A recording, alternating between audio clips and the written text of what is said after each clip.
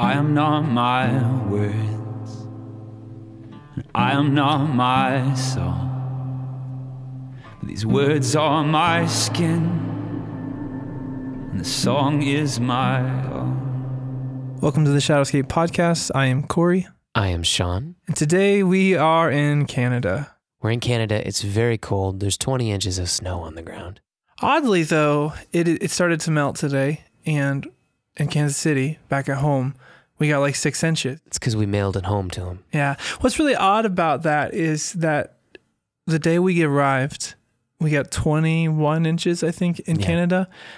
And everyone was like, oh, this is fine. We'll be okay. They were like, winter activity. And we get 5 inches in Kansas City, and they're like, oh, 15 my car gosh. pileup. Not to make light of an injury, but 15 car pileup. It's a blizzard. So we're sitting in a very nice hotel room. It's actually a suite on the 6th floor of the Fairmont Queen Elizabeth, which I can't say in French, but here in Montreal, it would be said in French. Which is a pretty famous place, actually. It's where John Lennon and Yoko had their famous sit-in. It's the 50th anniversary tomorrow. Yeah. Yep. Pretty crazy. So we're celebrating by all over the hotel. There's going to be sit-ins in every room that's occupied by a sleeping guest and has a bed, I think. Who knows? But they will also be doing the famous photo in the room where John Lennon and Yoko Ono actually did that. Today we have a very special guest with us. I'm excited. Very excited. We have Ruben Bullock. Is it Bullock or Bullock or... Yeah, I don't Bullock? know. I don't know. I guess I don't How say do you- it that often, so... Just Bullock. Ruben and the Dark. Yeah. That's Ruben. Probably like on your debit card. It says Ruben in the Dark. So the Yeah, it name does, of actually. his, would you call it a musical moniker? Yeah. Is Ruben in the Dark. Mm-hmm. Fantastic talent that we have in the room with us. Thanks. But it's kind of like in some ways that we're at your home. Because Yes. you're living in Canada. Uh, Yeah, welcome Thank to you. my hotel room. Man, it's really great to be with you here today. Yeah. So for Thanks all coming the in. oh, sorry. For all the people who listen to our podcast or who might not have heard of you before, can you just give us a small idea of who you are, what you're about, and just kind of let us enter into this moment so we just have a little bit of context. Yeah. I mean, that's always such a tricky question. But tell us exactly what we want to know about you and nothing else. I play music. I have a band. It kind of fluctuates with members, but there's normally about 5 of us. And really, I mean, the whole thing with me, I got into music pretty late, and I was always writing, just tons and tons of writing, kind of poetry, but not even poetry, just sentences. I was obsessed with writing sentences and with no purpose for them whatsoever. And at about 20, maybe 21, I got my brother gave me a guitar, and I tried to learn some songs and gave up as soon as I learned 2 chords, and just figured out that I could kind of like put these sentences over these chords. And so that was kind of the heart, that kind of still is the heart of what I'm trying to do. Constantly writing and constantly trying to just put words to chords in a way that feels, like it comes from the heart. And so musically, we change shapes all the time. It's folk enough to be at the Folk Alliance. We play, pop festivals and rock clubs and all of that kind of stuff too. So, but the genre kind of exists, I suppose. We live in like indie band world, and kind of just like grab things that I like from all sorts of musical influences.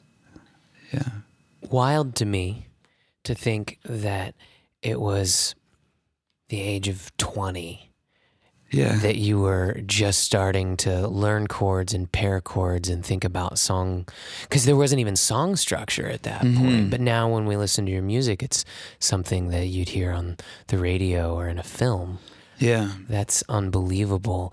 How did you get from 2 chords that you gave up on and sentences to what we hear on your albums? Well, I definitely had some help. It started as like the first songs I wrote, and so many of them were 8 minutes long, 10 minutes long. Didn't know what a chorus was. Mm-hmm. Didn't know anything about structure. Mm-hmm. I just had all these words that I thought were awesome. You know, like things like I've always had this obsession where, for some reason, a sentence I just feel like it's gonna change the world or something. You know, like there's some power in this phrase, or there's power in the way that the meaning of something is flipped. And I always understood that enough that I was like, for some reason, I have to write this down. You know, I have to remember this, even though I'm not going to do anything with it. So there's a lot of songs like that at the beginning, and I had decided to make a record. At the time too, I just played in my house, like. Didn't collaborate with anybody. Was afraid to because I don't know anything about guitar, and people would want to jam, and I'd be like, they're gonna come find out that I don't know what I'm doing. So I want to be my whole life. I want to be alone in what I'm doing. Just trick everybody and be happy with it. That's actually really easy to do. Like, yeah, it's remarkably easy just to go, you know what? I know 7 chords, and if I put a capo on, I know 14. Yeah. You know, it really highlights how much that truly doesn't have to matter, especially as a songwriter. Like, when I see your music and I hear your music, it's not just, oh, that's super rock and roll, or that made me feel good. Like it's an obvious portrait of a songwriter and someone who deeply cares about the choice of the words that are going over those chords. Yeah. May it be 1 or 2. And I think that's really special. Yeah. Nice. Yeah. And I think that that's what I'm always trying to stick around to, is the essence of that stuff. You know, not getting too carried away with technicalities, but it's that balance of understanding that you have to have a certain skill set. It's your responsibility to be able to write the song if the song is coming to you, and that requires some knowledge of the craft. So I've been like putting that work in after, you know, like reverse engineering it for sure, writing some songs that I didn't know anything about and are maybe still my favorite songs, and I feel like are the best that I've ever written, not knowing what anything was, but I can go back and say like it actually it followed like a really unique structure, you know, because I didn't know anything about the structure. I stumbled into it, and now, like, learning more about songwriting, you can get in your head about it a little bit, where you're like, can I do this? Is this going to work? Is this, you know, there's technical components to it and arrangements, and but I still really try to be super raw with it, and I'll bring people in. So I brought a producer in to make my first record, and he was like a super experimental, kind of free jazz, really weird guy. And the stuff that I had heard he'd produced wasn't like that. It was kind of one of those musicians that just gets so good that he can't play a chord on a guitar anymore. He just refuses. Like he'll just will not play any instrument the way it's supposed to be played, and really went into this angular space. And so it was funny because I referenced all of this old stuff he was working on, but by the time I worked on a record with him, he was in this world, like he's like just deconstructing everything and really challenged everything I was doing when I was this young guy just trying to make these songs, put these songs on a record. And the process was, I'm a carpenter. I used to be a working carpenter all the time. And so I helped him turn his studio shed as a trade, a tool shed, into a recording studio in his backyard, 10 by 10, full analog. Like, wow. Completely like nothing about it until it went from mastering, and onto a CD. It was all analog. So like mixed on a console in a tool shed. Wow. Recorded to tape. This sounds so unbelievably manly. Yeah. This is great. But it took like I was like ready to go record with him, and this is just the kind of guy he is. He was like, okay, we just have to do this thing first, and the thing was build the studio, and then it was bringing a tape machine, and then the tape machine wasn't working, and so we spent 2 weeks trying to fix this tape machine on our own, capacitors and and everything was flipped, and he had like a remote kind of control for it, so we could both be recording at the same time. You can kind of so you don't have to be right at the thing pressing all the buttons, and it would flip everything. So you would press record on track 1, and it would erase on track 6. Oh gosh! And you press playback on track 4 or whatever, and it would do something. It was like there was a ghost in it. So the multi-pin was scrambled. Yeah. So we had to pull it all out and kind of it was like playing Mastermind, where you have all the color combinations and it's all wired, but it's all wired wrong. Mm-hmm. And so we spent almost 2 weeks just troubleshooting, trying to record. Something would happen. So I felt like it was this serious intro for me, not knowing anything about music, about recording, about songs, about the artistry, about anything, getting in with this guy who is really just a master in that world and wouldn't do anything quick. Everything had to be done properly, slowly. He wouldn't bring someone in to fix the tape machine. Yeah. He's like, we're going to do it. Sounds like a guy I know. That's actually like him. That's the most extensive pre-production I've ever heard. Oh man. First we have to build the stuff. But it's funny. There's a lot that we feel like we have in common with you, and because we read your bio a little bit, and and Corey was talking about. You were talking about how you feel a little bit like a fraud, or felt a little bit like a fraud on the guitar. Oh yeah. And I relate to that in some ways too. But where we're really similar is we also built a studio in order to record records. The difference is we weren't carpenters first. Yeah. So you were a carpenter first, then you built a studio to become a musician. We were musicians first. Yeah, yeah. And I learned how to frame. We both learned how to sheetrock, run electrical, mud, lay flooring. Hadn't done any of it. No background. Corey had a little bit of background in it in high school, but pretty much no background in it. And so we did the opposite as you. Yeah.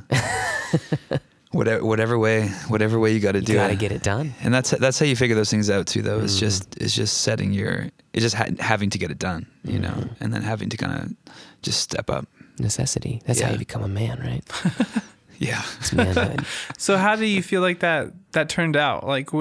Was all that work applied? Did that put something new in that record that wouldn't have been there before? Yeah, definitely. It I don't think none of the songs turned out the way that I wanted or thought they were going to. And that was also, I think, a really good challenge for me with my first album, or my influences at the time.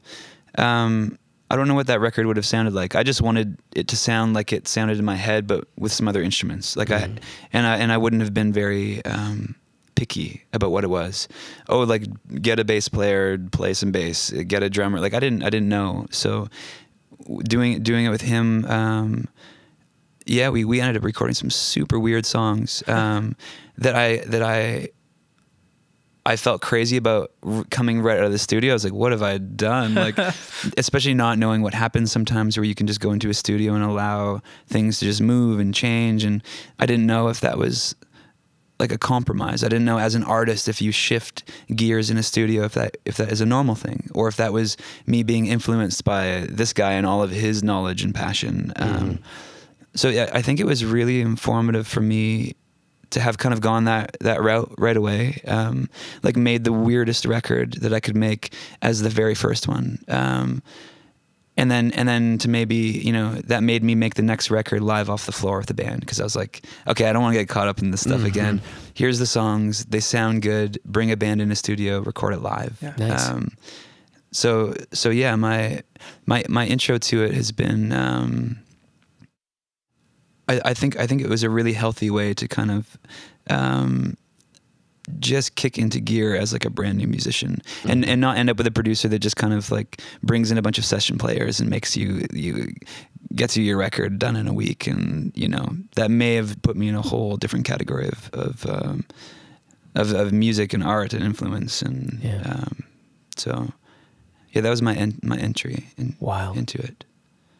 Do you feel like you would never want to do that again, where you approach maybe making a record in such a weird, bizarre way? Or do you think that No, I want to do it again now. You're going to circle back around. And I have been, man. It was in Mexico for a month, rented a house in the jungle, and we all just flew in with random pieces of gear and set up a studio and just went deep into the songs that we've been demoing and recording are so just whatever they are, you know, however they turn out, just making decisions based on if you're excited about a part, you know, not holding this like, okay, this has to be like a stadium rock song or something. Like the only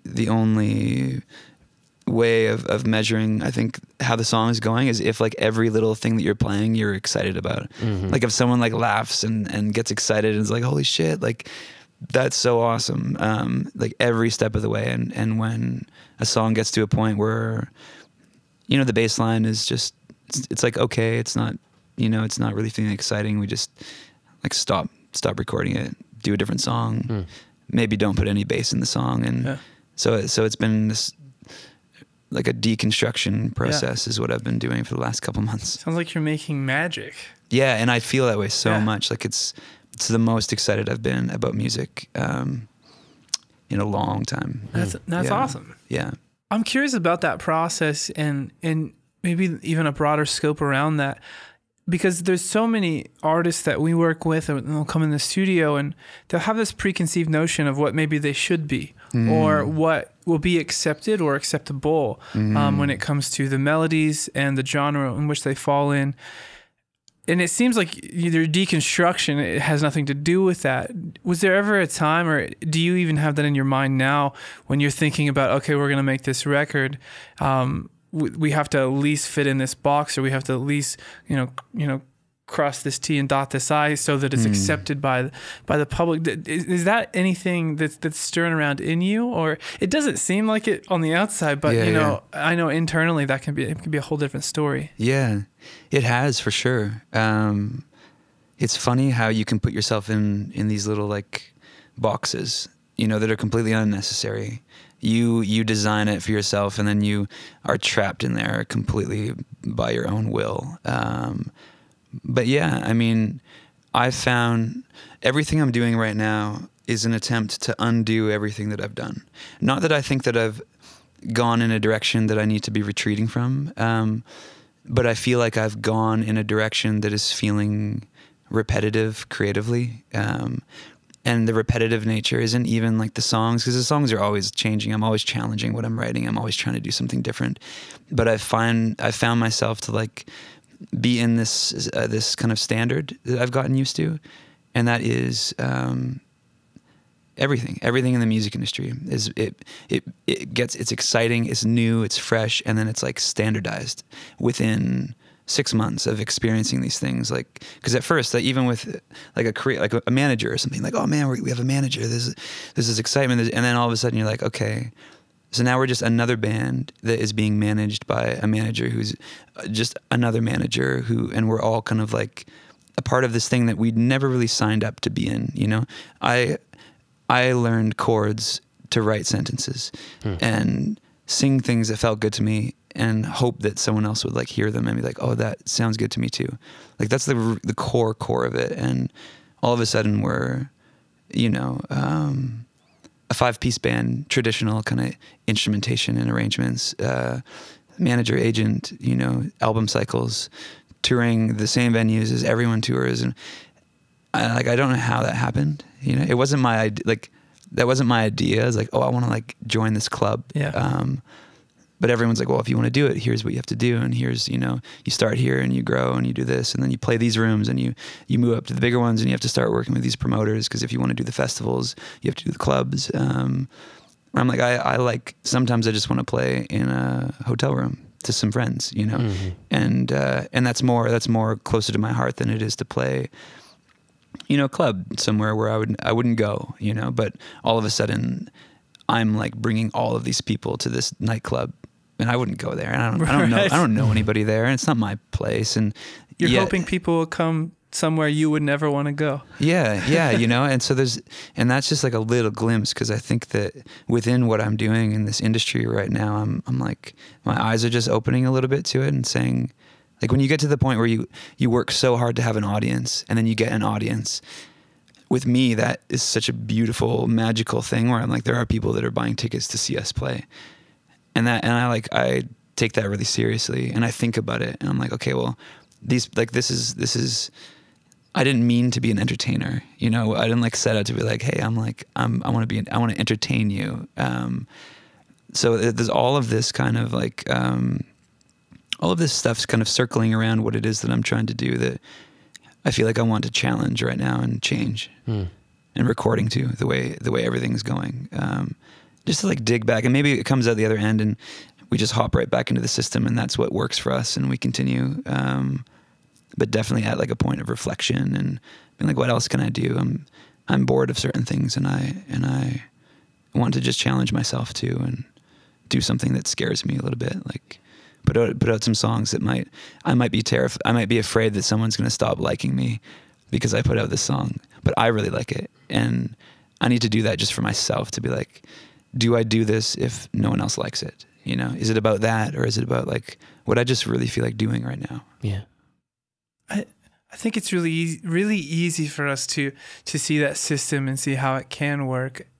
And I think that it's problematic because we're not creating new avenues in which we can rise above like the noise in such a way to gain an audience. We're not looking into that at all, hardly ever. And you know, things will pop up and new technologies will pop up, but I think we're beyond the idea that it will simply be technology that will resurrect like a new way of life for us as artists. Like I do feel like what you're doing, it reminds me, and I go back to him a lot because you look at guys specifically like Kurt Cobain, and you look at a guy who, at least from the outside and everything I've ever read and every song I've ever heard of Nirvana's, you never hear a guy who looked like he was following the rules in which were laid before him. And I always, it's really hard as an artist and as a songwriter when you want to pay the bills. You would like to continue to have a fan base.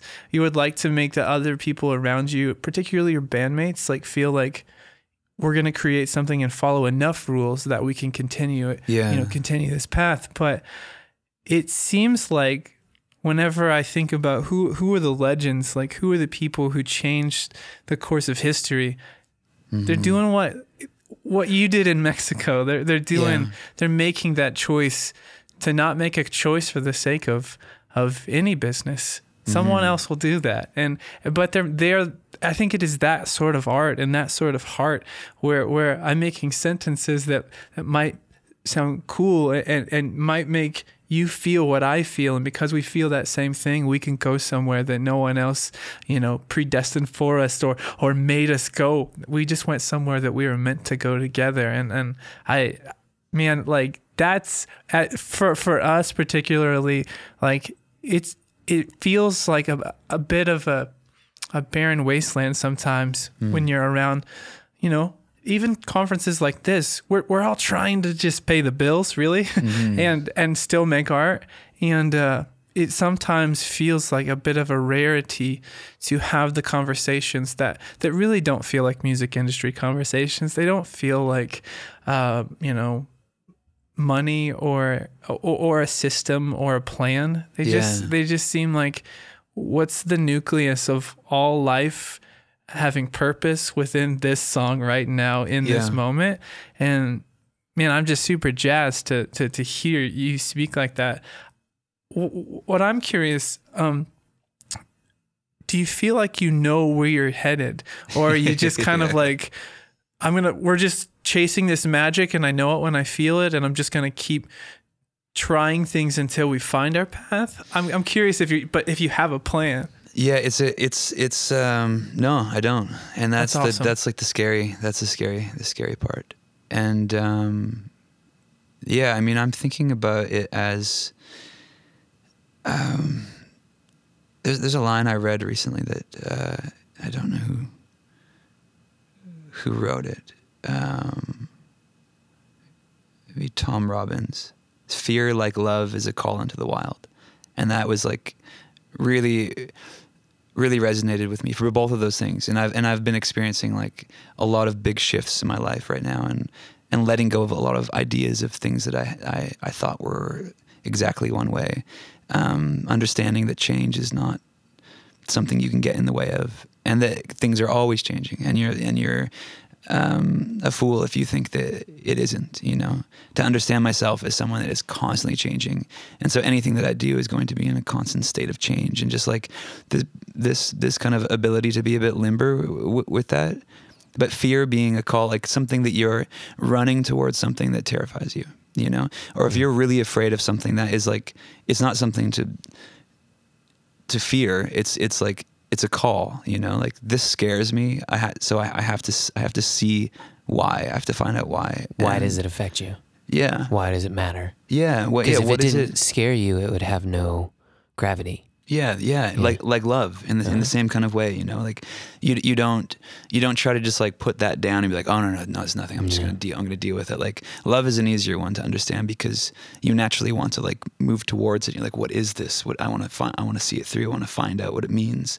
Fear, you're like, I don't want to deal with it. I want to like get rid of it. And so I'm trying in my life right now to move towards things that I'm afraid of. And yeah, it's super scary. It's challenging in a number of different ways as an artist where you're like, so do you know what you're doing? And I'm like, no, you know, and you're like, yeah. So I have like a label executive ask that, you know, like, hey, so what, this new record of yours, do you have like a concept? Do you have an idea? You know, it's going to sound like what kind of producer or studio or like what kind of songs, you know, and just say like, it's going to be good. You know, it's going to mean a lot to me, and I know I need to do it, and I don't know what it's going to sound like. I don't know if we're going to change genres. I don't know if it's going to just be a complete continuation of the last record. Maybe, you know, it could be any of those things, and I'm trying to just honor that time right now to like go into it, not overthink it, and just see what that brings. I think that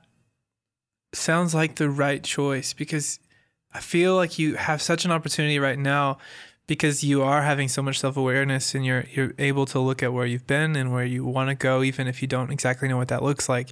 But it feels like when an artist is okay with, like you said, honoring like the music and kind of honoring yourself and your thoughts in that time to do what is right for you in that moment. You're doing what's right for the people who are actually going to stick around. All those fans who hear you and don't just hear it audibly, but hear you like way deep down. I just feel like those are the fans that get it when you change genres, that get it when you do something bizarre or you take time off. You know, they get that all is happening as life is happening and it's just happening in the form in which you kind of put out into the world. But what a better way to actually build trust and comfortability with a fan base that can sustain you because they can exist with you rather than you having to, you know, answer all the questions or, you know, maybe answer a lot of questions, but also just facilitate a need that a label needs you to be X so that you'll sell, you know, this amount. It just doesn't matter anymore. Yeah. Not with a guy like you. Yeah. I mean, yeah, and that's the thing. That's what it comes down to. With me is like a guy like me. Like, what is that? You know, and I'm actually trying to dig into that. Like, what is it that I do that's good? What do I know about myself that is unique and different? And what can I tap into that is not worried about? You know, because there's one side of it where you do have the commercial side. You do have the industry saying like, what playlists are we going to be going after on Spotify or something? Right. It's like, you know, what kind of festivals are we going to be, what's the PR kind of spin on the record? How are we going to get people talking about this? You know, and are we going to lose fan base because we're changing here and we've built these relationships but there's something, I mean, in everybody, you do something, there's a reason that you make art. There's a reason that you think that what you do matters. And that's super personal, super unique. And you see it in everyone that succeeds. You're like, like that, you got a thing. And you just went for that thing, you know, that very specific, unless you want to end up in the cookie cutter kind of stardom world where if you can fit a mold, there's two different ways. If you can fit the mold really well, and you work really hard towards it, that's one side. And if you can understand that you have like your own ability to like whatever, don't need to stick with the mold.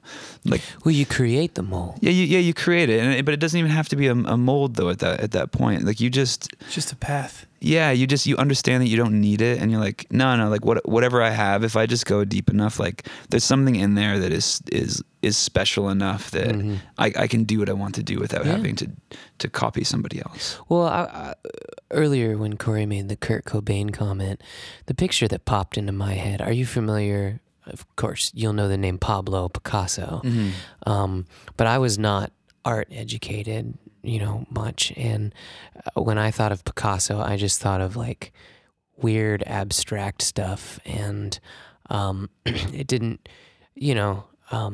I don't know, it didn't have much of a profound meaning to me other than he was famous and he made weird art that people cared about for some reason. And then I went to a Picasso exhibit, and it actually first started with tribal Congo jungle masks and South American, artifacts. And I'm like, why are they showing me this? And then they show you Picasso's early work, and it's like these really normal paintings. It's like landscape paintings, and like lady on a blanket eating a baguette paintings, and like really nice, but forgettable paintings. And then like at some point in his life, something happened to him, and I don't mean necessarily traumatic or profound, but he found something, and I think he traveled to one of these remote jungle places, and all of a sudden he started expressing himself in this guttural, different, abstract way, and you see his art start to shift, and this abstract expression starts to happen, and then he kicked the ball rolling for this entire movement that now people appreciate and understand, and that makes me think of Kurt Cobain. Yeah. That makes me think of what you were doing. It makes me think of I'm just going to take this emotion or this thought or this sentence or this statement, and I'm going to take this form of communication that I know, whether it's sound and notes or paint and canvas, and I'm going to express. And you will draw to yourself those that understand you and what you're trying to say.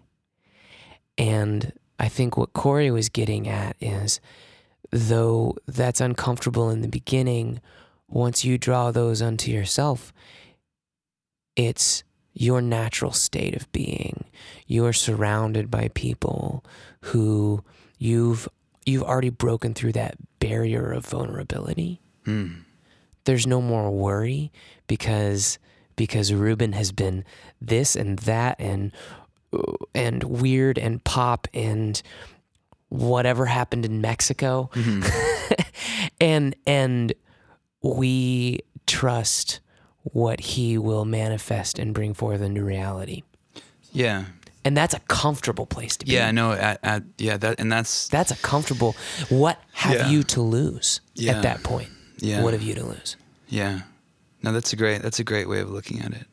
In some ways, you kind of create your fan base becomes a safe place. Yeah. You almost filter out the negative in that way. Hourglass. What does it mean?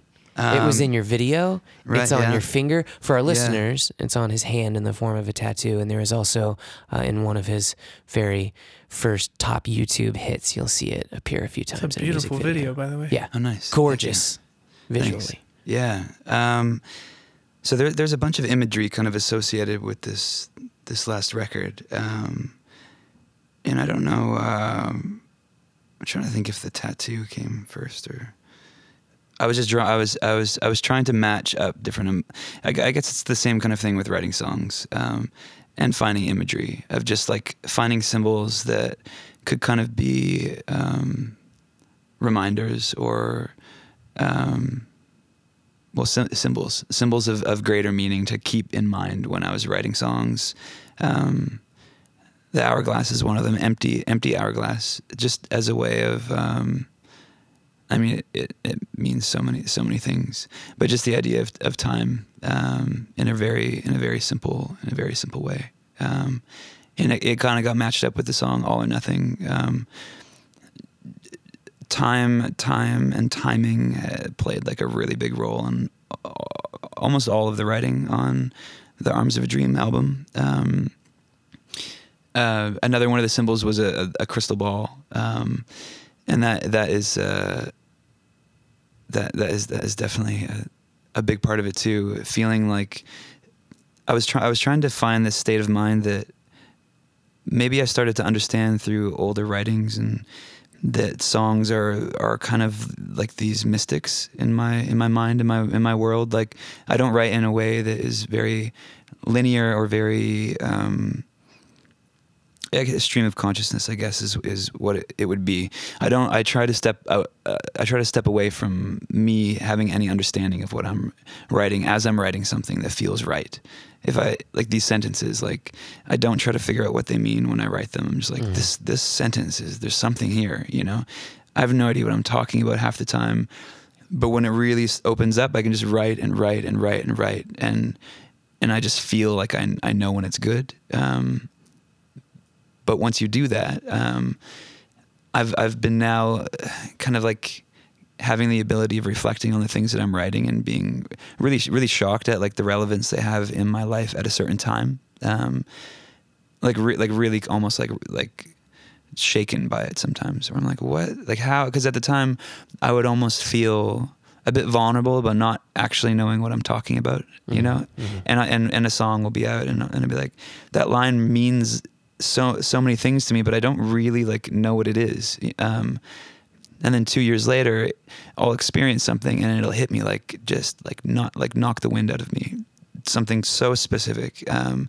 So I've begun to like try to honor that with like as a mystic, as like a muse, as something that's bigger than you, that when you really open up your creative channels, I believe I write things that are bigger than just my own idea of something, you know. When something is good, I feel like I didn't have a lot to do with it. Like, you know, it comes through you or whatever. Lots of artists talk about being their best work is they're just a channel, you know, and just to get out of its way. If it's happening, do everything that I can to just like get out of its way, let it all come out. But within that process, I try to like keep parameters, and one is symbols and themes of things that I do really want to be speaking about. I do really want to be expressing, like stuff that's important to me or things that I'm going through. So the symbols in my mind were just a way of collecting everything and like putting things in categories. Keeping it in simple focus. Yeah. Who inspires you? Because you've talked about old writings. You know, I'm not talking necessarily music. It can be authors or humans that once existed in history. Yeah. Inspiration. I'm a funny one with that. And when I first started, a lot of the things, I thought that an artist had to kind of be an island. I thought that a really good artist, this is not knowing anything about art or about music or about, you know, writers or poets or everything. Not knowing anything about anything. I really thought for a long time that all of these people were just their own island, and it was poor practice to like reference something or like model after something. Or so I spent a lot of time when I was young, like just getting into this, trying to remove influence as much as possible. Like really up until a couple of years ago, where I'm now going back and being like, well, what was it that really? Because I put up all of these walls, thinking that if I was listening to something too much, I would just be mimicking it, and I didn't. And I thought you couldn't do that. Like I didn't know that was. Whereas now, like I love doing that. If something really inspires me, I'm like, oh, I love how they did this. Like that makes me want to do this. And but the biggest the biggest thing, it tends to be from people around me, like oddly enough, and really strange influences. There's like a rapper in my high school, like a conscious rapper, this hip hop guy, who just blew me away with his. It was maybe the first time that I was like, man, I want to perform, because the way he would just say words and just like, you know, how he kind of built this like cult following too, in high school, just this guy that like, and I would listen to him because he kind of sang in like a more of like a poet kind of rapper. And that had a really big impact on me, kind of understanding what words can really do to an audience. And from there, that was kind of, that's like almost like my main motivator to get into music, was not the genre. No, I didn't want to make hip hop music. I just wanted to do that with words too, you know? And then, I mean, yeah, I read lots, and I like Kurt Vonnegut is probably, I love how loose he is and how free form, you know, all of his writing is. And I also love how it's all the same. Like, he's always writing about the exact same thing. It seems there's like slight differences in plot and some new characters, but it's really just his own world. And I don't know if I've borrowed from that intentionally, but like I get people saying all the time, like, oh, you can't sing that lyric because you like, didn't you like, isn't that what that record was called, or isn't that what like your other song was called? You can't like sing the song can't borrow title from yourself. Self-plagiarism. Yeah. But like I do, because when I'm writing, like it's just all coming from the same place. And there's like this, and I kind of need to just write from there until I like get to another place, and then so I do really like how he does that too. It seems like everything's tied together in very strange ways that maybe not too many people, you know, recognize. But I mean, I can draw parallels with like all of my songs to all of my songs. Spiderweb. Yeah, that's cool. Definitely.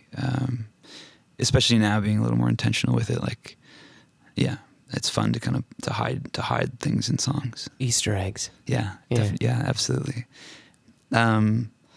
But yeah, I mean, just friends and different creatives and conversations and traveling. And I mean, I was thinking about this today, actually, in a funny way. I was like, just a couple minutes ago, in the lobby, and there was this big folk jam thing happening.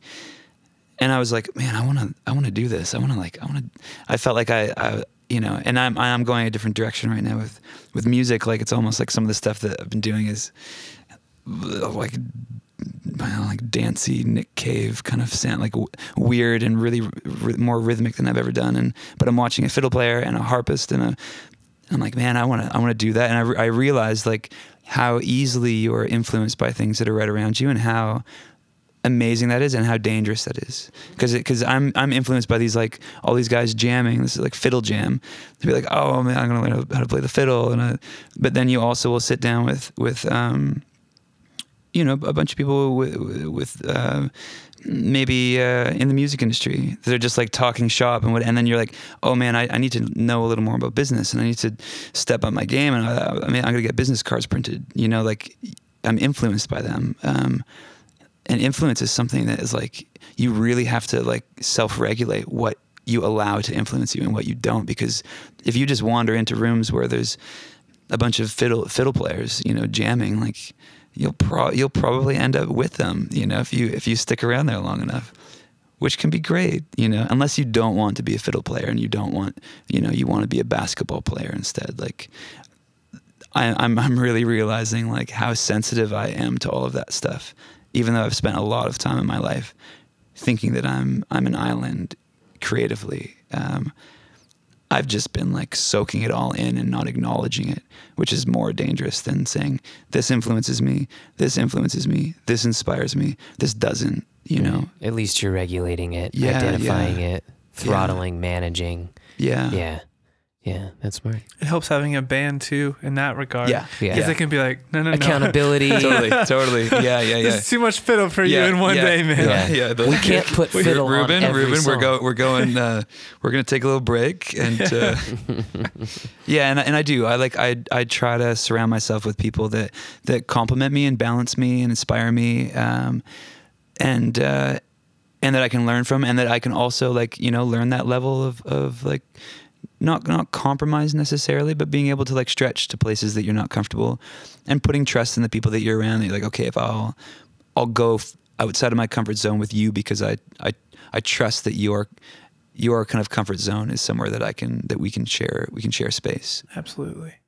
In some ways, though, just thinking about all that, I mean, if you look at the Beatles, it seemed like they were sponges too. Yeah, they went to India and they got all India, totally. and it worked out fine in some regard. Not for the rest of us who got them for a short amount of time. And it you know, they also fall into that same category of non-linear rule followers in the world of creativity, and it worked out okay. Yeah. Mm-hmm. When you were talking about time and how that really impacted you, and how you were thinking about it a lot, when you think about time now, you know, today, are you thinking about it? For me, sometimes I think time is age. Sometimes time is legacy. Sometimes time doesn't exist. And I really wrestle with that. What is time for you right now? And maybe how does that affect the choices that you're making, or the haste in which you might have or not? Yeah. I mean, the way I experience it these days is I feel like maybe it is it's a circular thing. Like there's a lot of things that I'm realizing are cycles, where I can look back to when I was 24. I was the oldest I have ever been, completely. You know, I had a construction company with my brother. We would work like six days a week, you know, 14-hour days, trying to grow a business, like taking ourselves so seriously. And then I can look at myself, you know, today, and my lifestyle, and even just my mental state, and my like, I've become more childlike. I play more in all kind of areas of my life. So I'm trying to just like get out of the way of my idea of time, because it has just been the only thing about like the clock kind of ticking. All that does to you is create this like stress, you know, of aging. Like if I can like not think about that stuff, I feel younger right now than I have ever felt. I like grew up skateboarding a lot. Like it was kind of probably why I didn't get into music. Kind of like sponsored and traveling and touring and stuff until I was maybe 19. And I'm doing it again, and I feel better than I did when I was like 16 years old. It's very strange. You're aware of your bones now. Yeah. And what happens if you fall? Totally. But even with that, like I feel like my body feels fine. So there's a lot of things in society that tell you to feel a certain way about time passing, but I'm trying to just like remove all of that stuff and understand that there are also like all of these cycles and circles within it of like, you know, I find myself like coming up to very familiar ground very often, and I can kind of like look back at a certain point in my life and trying to look at time like that, maybe just like a teacher or like experience coming back around and measuring time by like when you end up in a situation that feels really familiar, like are you going to do the same thing, or has time passed and you're different and you can make a different decision, or you can, you know, change something. Yeah, that's good. I am not very good at that. Yeah. Like I don't know. Rub off on my friend. I'm not saying that. Yeah, it is. I mean, you're totally right.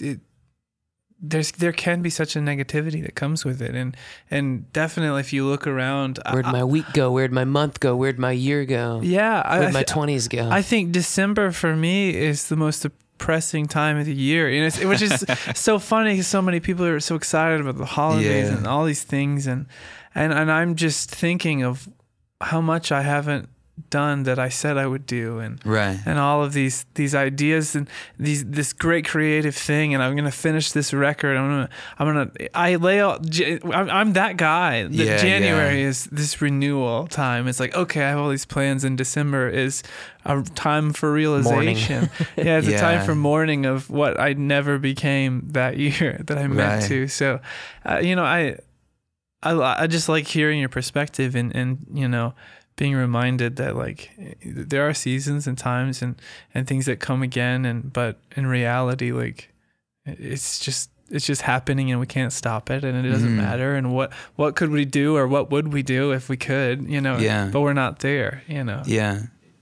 I think the most stressful, what would be more stressful than aging is not aging. Imagine repeating the same day over and over, or like what's the alternative? Yeah. No, I know. Sorry.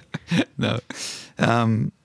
But I don't think the alternative is comforting. Going backwards in time would be no good. Yeah. You'd start freaking out, in about 20 years from now, you're like, I can't go to the bar anymore. Man. It doesn't get better going backwards. It's no better repeating itself and not changing.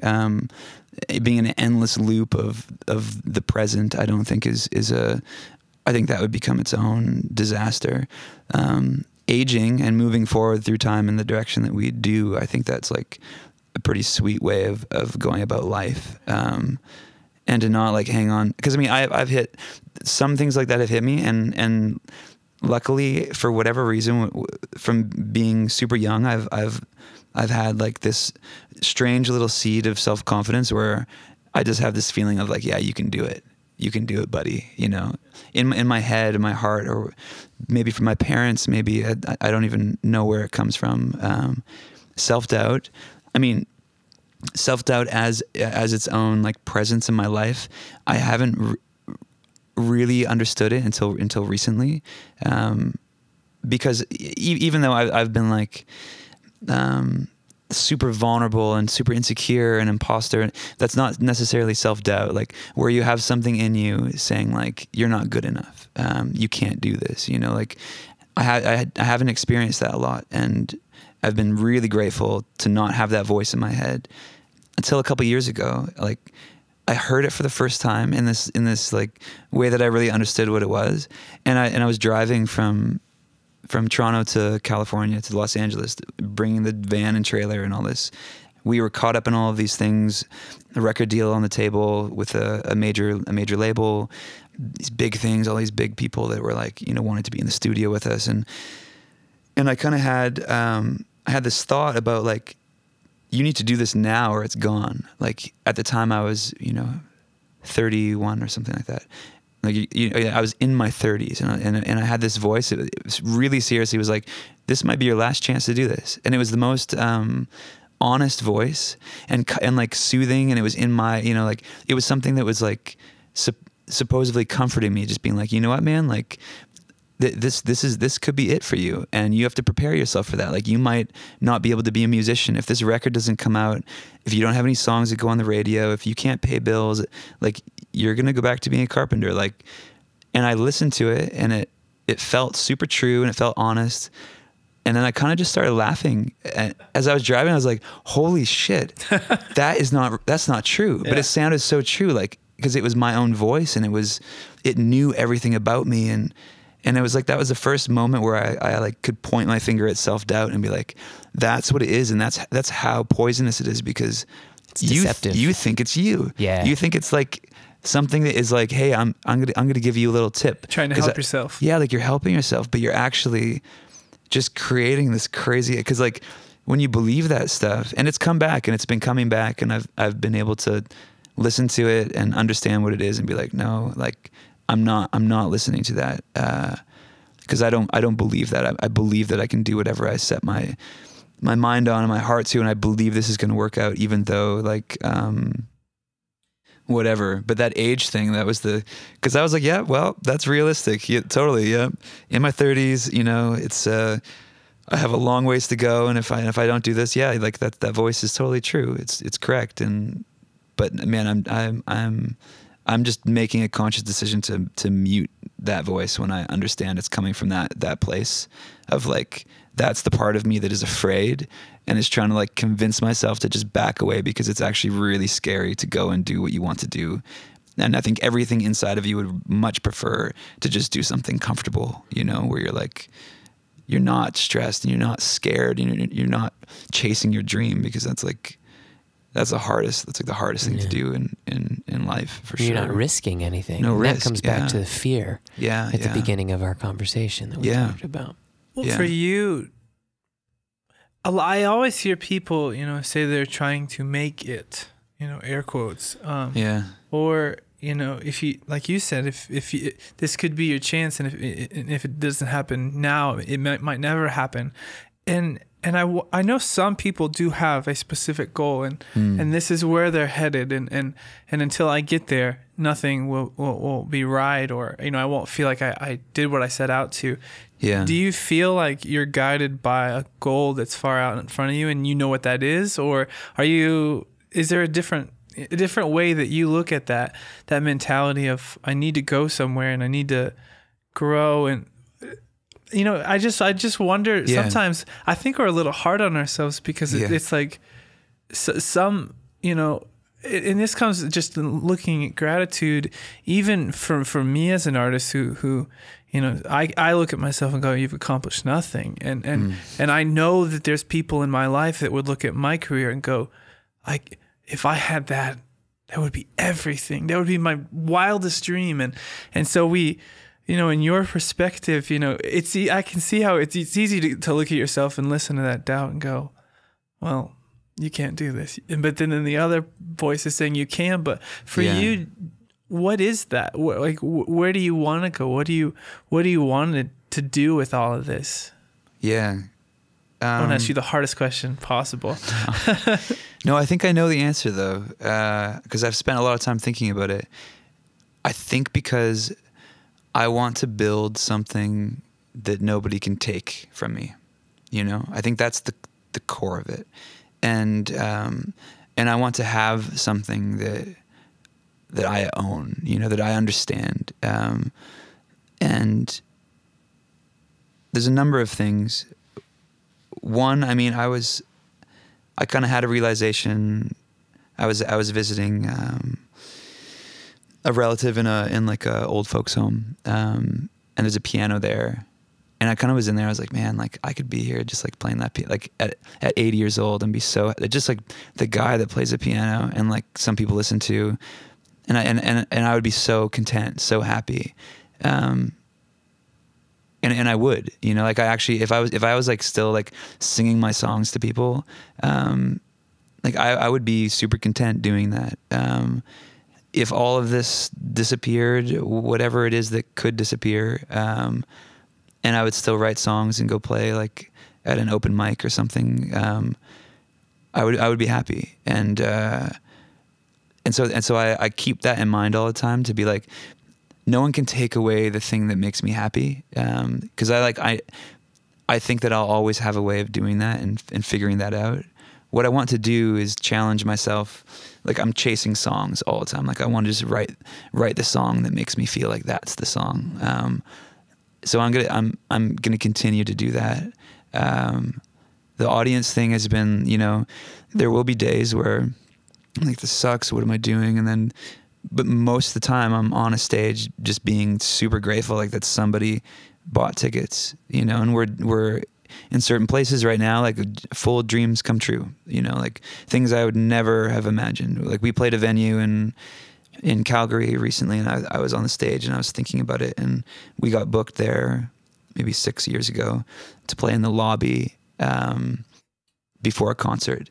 And that was one of the biggest things to me, for someone to be like, can you play in the lobby on this like tiny little stage before? And it was like Katie Lang was playing, and I was like, this is insane. This is amazing. Like we're going to play in this venue. It was like the premier, like most beautiful venue in the city. And then we came back and, we filled this venue, which was like somewhere where I thought, you know, I would like get kicked out of it or something. I go, it's like it's beautiful. It's like where the orchestra plays and all of that. And like I feel uncomfortable, but like to go in and for it to be your show. And I think we sold 1,500 tickets, which was, there was only supposed to be whatever. We ended up opening up the highest balcony because of the ticket sales. And I mean, to me, I was like, I couldn't believe it, like to then stand on that stage and just like, and to have so much family. Like I brought out so many different people to play with us that night. And there's a couple of shows like that on this tour in the West that were just these like insane celebrations where you like look out and everyone's there with you, and so many people in the audience had seen me play at every coffee shop in the city, like I did every open mic at every, like whatever, like Monday, Tuesday, Wednesday, Thursday, Friday for probably 2 years, just battling my stage fright and my like inability to perform in front of anybody publicly without my voice shaking and my hands shaking. And so I have all these people that have kind of been with me through that, and you get them in that room together and you're like, look what we've done together, and that feeling is insane. Like, but then we play like last night or whatever, and we do a showcase and there's 20 people here and you're like, what am I doing with my, there's no, you're always like, you're always going to so be hard. It's crazy, but it's good. It like challenges you constantly to be like, okay, am I doing this because I get to like play in these big, beautiful theaters to all these people that sing along? Or am I doing it because like I just have something I want to share, and that's not always an easy thing to do, and it's not always just going to be like spoon-fed to you. And sometimes it's going to really challenge, like, why are you in this hotel right now? Like, why are you doing the thing you're doing? Which is also circling back to what I was talking about before with getting bored with the standard of it. It's not even necessarily boredom. It's like really questioning, like, you're doing all of these things. Like, why are you actually doing them? Why are you actually doing press? What are you saying before your song? Do you care about telling someone what the song is about, or do you want to say something different? Or do you want to do something different? Like, do you want to bring a support band on tour that can help you sell tickets, or do you want to book a magician? Yeah. And just be like, hey, we have a magician. You've done that? I've had a magician open for me on a tour. It's a long story. So I hired a magician at this show I was just talking about. Attaboy. Plain clothed, unannounced, just a magician among us. Oh, really? Just walking around in the crowd, card tricking. Yes. I love it. And like, not a lot of people... like word didn't really get out, but like it got out from a couple of people that their minds are just blown because like a random guy, like, because he's like really exceptional too. I met him a friend had him at an event, and he's just like it's like really magic. I love good sleight of hand up close magic. Love it. Yeah. I fall asleep watching videos. Oh man, YouTube. That's awesome. You're letting the side of Sean out that I'm not sure Ruben's ready for. That's all right. I'll bottle the sleep deprivation is getting to you. I'll go against everything that we just talked about and just bottle it back up. So one thing I wonder about, because I feel such a synergy of place when you say like, I learned 2 chords, that was enough. I had sentences, and now we can do a song. Yeah. I was very much like, to this day, I write a lot of songs, and I always am sitting at my guitar going, well, I don't know how to use you, but in some ways I do, because the words will guide me there. But you said you were learning, and you're kind of approaching getting better and raising that bar for yourself. How do you do that? And what is acceptable for you to learn so that you don't pilfer into it too much, where you sponge in all of every pentatonic scale, where you can't be free anymore? What I've been doing, because something I'm figuring out right now, I mean, over the last couple of years, is like playing and doing isn't learning. It's not like practicing. You can like, you're not getting better necessarily by doing something over and over and over. So what I've been trying to do is just do different things, write different kinds of songs. I've been doing a lot of writing sessions. I kind of did a little bit of it on the last record. I got thrown in. This is also that major label stuff. They're like, go do this and see what happens. And I spent a bunch of time, super weird, super strange. Most of it was incredibly painful, like just so painful. artistic, like everything, like actual, my heart was just like, oh, what are you doing? I'm not meant for this. No. But through that, I took so much out of it as things like I don't want to do. Like and I've also been writing for like film and television in like the sync world, to briefs of like very specific kind of briefs for sonics and general content and theme. And I'm now separating that from my own artistic process, which has also been a painful thing. It's funny, it's so connected to my heart that like I do something, I'm like, what are you doing? You're like, but I'm like, you're just writing us like a TV show wants a song that's kind of about like a hero overcoming it, whatever. Like, just write the song, like whatever. It's just songwriting. It's So I've been really trying to separate the technical and just see if I can do that, and that's been really helping me again, like know all the things that I don't like and that I don't want to do, and so it's widening it all for me, and it's not repetitive. It's not like me writing the same song over and over, talking about the same things over and over. It's being challenged to write something completely differently, in a style I would never approach, digging into references I would never think about or care about, but then being influenced by it in strange ways. I think there's something actually really magical about writing sync things for briefs and getting that email. It's like, okay, so Subaru needs this thing. We have a publisher who we read a lot of sync stuff for. Yeah. And at first I was like you're like, what? Okay, am I selling out or what is this? Okay, I'm writing for a McDonald's commercial, but like it's strange at first, but I really appreciate actually someone saying, we need a song, it needs to feel like this. We would like these words in it.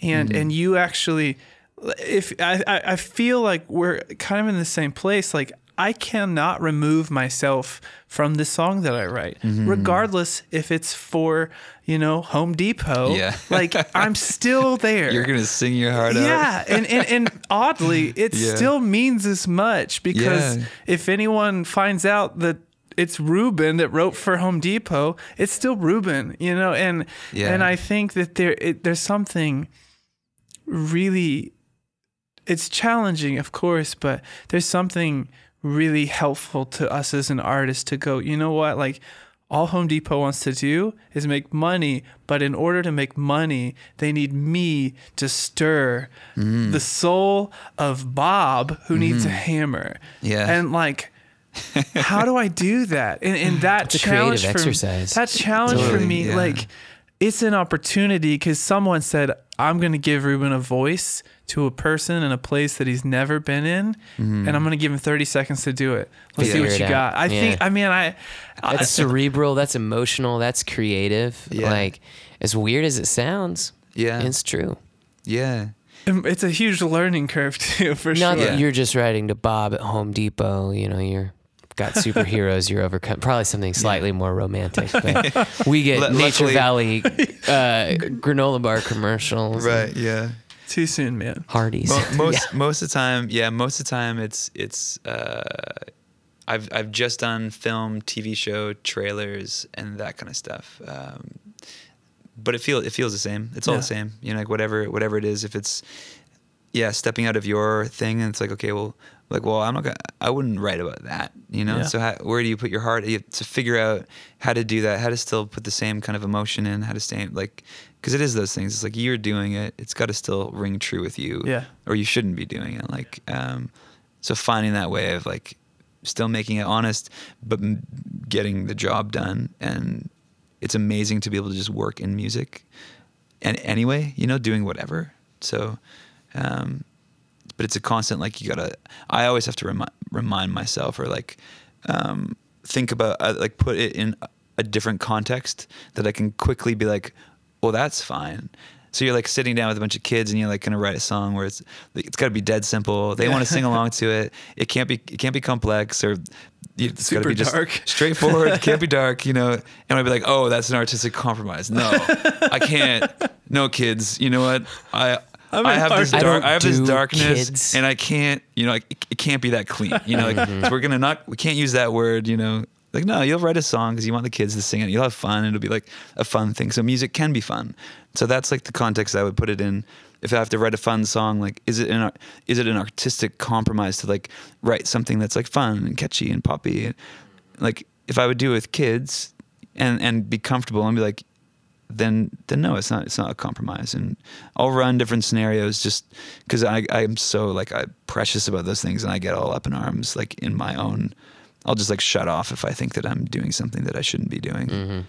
But the reality is like I can do whatever I want, and I've put it on myself to say you can only write these kind of songs, or you're selling out, or whatever it is that you say. You're your own gatekeeper. Yeah, you are. What's interesting about that though is I think that's probably better than what so many of my friends who write, they're like, well, I got to write a song a day, or I got to, like some who are on different publishing houses where they're made to write 4, 5, 6, 10 songs a week. Yeah. And they're just like, just finish it, man. It doesn't matter. Yeah. And I'm like, you shut your mouth. Like, it does matter. Those are words. Somebody will hear it and they'll be affected and they'll sponge it up, and I don't want them to sponge the wrong thing. And they'll judge me and associate me with it. Yeah. It's this super committal thing when it's not. Doesn't have to be. I wanted to circle around back to your new record, and you went to Mexico and you recorded. Yeah. But is that what's actually going out into the world? I don't know. I'm going a little bit deeper, and then I'm gonna make those decisions. Yeah. So right now it's I don't know. There's a really good chance. Yeah. Yeah. So do you get to make those decisions? Like, yeah, it sounds like you have a really understanding label. Yeah, I think that I do. I'll have some influence and some like opinions for sure. But I mean, I've been sending some things back and forth, and everyone's like pretty on board with like, okay, this is, you can do this in a different way. This doesn't have to be like A&R'd. I'll get some feedback on certain things. Or like, oh, I like this. But I think that it's definitely going to be, I think also based on what I'm doing is it's not going to cost very much money. Yeah, so everybody loves that. So yeah. They're like, oh, sure, yeah. We pay for the Airbnb? Okay, cool. Nice. Yeah. So in that, were you actually the one, pushing the faders and setting up mics? No, I'm not that crazy of a gear person, or at least everyone else in the band is so deep into it that I'm like, I really like them doing that. And it's a way of like a really sweet way of collaborating too, actually, which I'm learning about right now. And there I just went with 2 guys and another person from London who helped produce our first record. But he's more just a friend. Like he came as a friend and he was on vacation. Yeah. There's a couple amazing stories associated with that, but yeah, no. So I've been working kind of one-on-one with a musician, and then having an engineer that can swap the musician out, and it's been really fun doing it. Where like everyone in the room is kind of capable of doing everything, because I'll do it too. I'll do the tracking if the other guys are playing, but to be able to have someone that's like, hey, I'm engineer right now, and while the creativity is really happening between me and the other player, we just like go and go and go, and then the player will swap with the engineer, and then they'll flip, and there'll be kind of a new creative kind of wave, and like a long day in the studio like never really gets boring that way. Yeah, it adds a whole nother set of dimensions to the creative process, somewhat. Yeah. So that's kind of been the approach. And right now I'm just I'm doing a whole bunch of things with just me and one other guy, which I really like too. It's hard in a band to, especially when you write the songs, to then bring the band in and to still like feel like it's, you don't want to be like flying around. Yeah, and I hate being like no, just do what I'm thinking, please, because it's so hard on a band, because I want them all to be doing something that they like and that's creative, and so me taking that angle and just working one-on-one and kind of like involving everyone in different capacities at different times, it just feels so much better, like, because then I can do that thing where I measure every little part with, is this making me feel really good? And if it is, keep it. And if it's not, I don't have to tell like the bass player, like, hey, you're not playing on the song actually, because we don't even need bass. And for him to think that it's because of his playing or his part wasn't good enough, or like, it's nice to eliminate that and just be able to really be in like every little part of the song without having to explain it too much. So I'm excited about all of that stuff coming together in that way, because it feels way different than I've been doing it before. Way more personal. Yeah. Yeah. And when you came in, you were saying that you have a couple days off after Folk Alliance, and then you're hitting the road? Yeah. Yeah. Can you tell us about your tour? This one, we just finished our like main album tour, which was all the kind of big cities. And so now we're getting into some of the secondary, like smaller cities and stuff. So we're doing Ontario and Quebec, and playing some small town Quebec shows too, which will be really fun. Cause it's like a different country, and this province is so different than the rest of Canada. Everyone speaks French. It's very European. It's like a different kind of culture. It's really beautiful, but it's something that is really isolated from the rest of Canada. So touring rural Quebec, I'm pretty excited about it. That's awesome. Yeah. How does it feel? So neither of us have ever toured Canada. We've toured America a lot and been a few places over the world, but like, what's Canada like versus, say, the US as an artist playing shows? I mean, it's probably pretty similar, you know?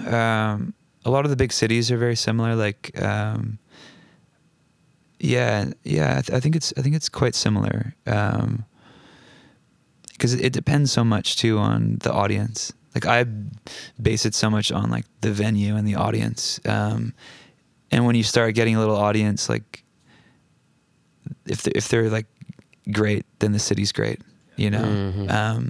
Cause all the cities too, depending on like the communities you're in. I would say culturally it's very, very similar. Like the Midwest and the West Coast and the West Coast, East Coast, like that's interesting. Very similar. Like playing Toronto feels like playing New York, you know, playing Vancouver and Victoria is like playing Portland and Seattle. Gotcha. Playing Minneapolis is like playing Calgary. Yeah. So there's definitely a lot of... So that's why you dress so cool. Because all the people in Minneapolis dress really cool. Yeah. And I like Minneapolis. Yeah. That makes sense. Okay. I see it. Just a straight line. Oh, yeah. Okay. Yeah. So yeah, I'd say it's very similar. Yeah. So you got this tour coming up. Mm-hmm.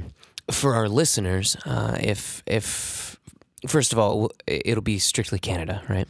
Yeah. This one's just Canada. Okay. Yeah. So, where would they go to find you online, to follow this tour, to keep up with you, to find shows? I think just anywhere on the internet with Ruben and the Dark. Okay. You know, websites are kind of strange these days. Yeah. Like you say, go to the website. It's rubenandthedark.com. And the dark. At first, we were questioning if it was in the dark, because it was all verbal. We were hearing it audibly. You know, I'm just going to segue real quick here. Someone told me yesterday that a Dr. Ruben discovered dark matter. No. And they're like, I know why you named your band. And I was like, what? No. I'm like, no, my name is Ruben. You're talking to a real physics nerd right here. Yeah. That's great, like, man. Yeah. Anyway, so not intentional whatsoever. Not intentional. Not I knew nothing about it. It's something I now need to look up. None of that info will be on our website. But that's just a special like in show. Yeah. There's a pre-show physics like kind of exploration in the lobby, right? Yeah. It's like 90% of the matter in the universe. Yeah. It matters. That makes up his band. That's like, it's like somehow a compliment. Ruben, Yeah. 90% of the universe. Yeah. Not quite The Ring. Yes. And the Dark, but well, that's awesome. Well, thank you so much for being here. Thanks for coming to this small little hotel room. Yeah, thanks for having me. If you guys want to check out Ruben, just Google him. Yeah. Make sure that you buy his record. Make sure you go to see him when he comes to America, or if you're in Canada or wherever he shows up, make sure go hang out with him, give him a high five, buy his stuff, support his career. We think he's regardless awesome. of the creative changes. Yeah, that's right. He's going to throw at you. Yeah, he's been in Mexico. It could be a mariachi record. But very good chance. I'm ready for that. Yeah. Nice. I think we all are. Yeah. Well, this has been the Shadowscape Podcast. I'm Corey. I'm Sean. And we'll see you later. Hear her sing, hear her sing, sing. Hold me like a fire, hold me like a river. Hold me like a fire, hold me like a river. You hold me like a fire, hold me like a river. Hold me like a fire, hold me like a river. Tell me there's a child, the mother in me closes her eyes.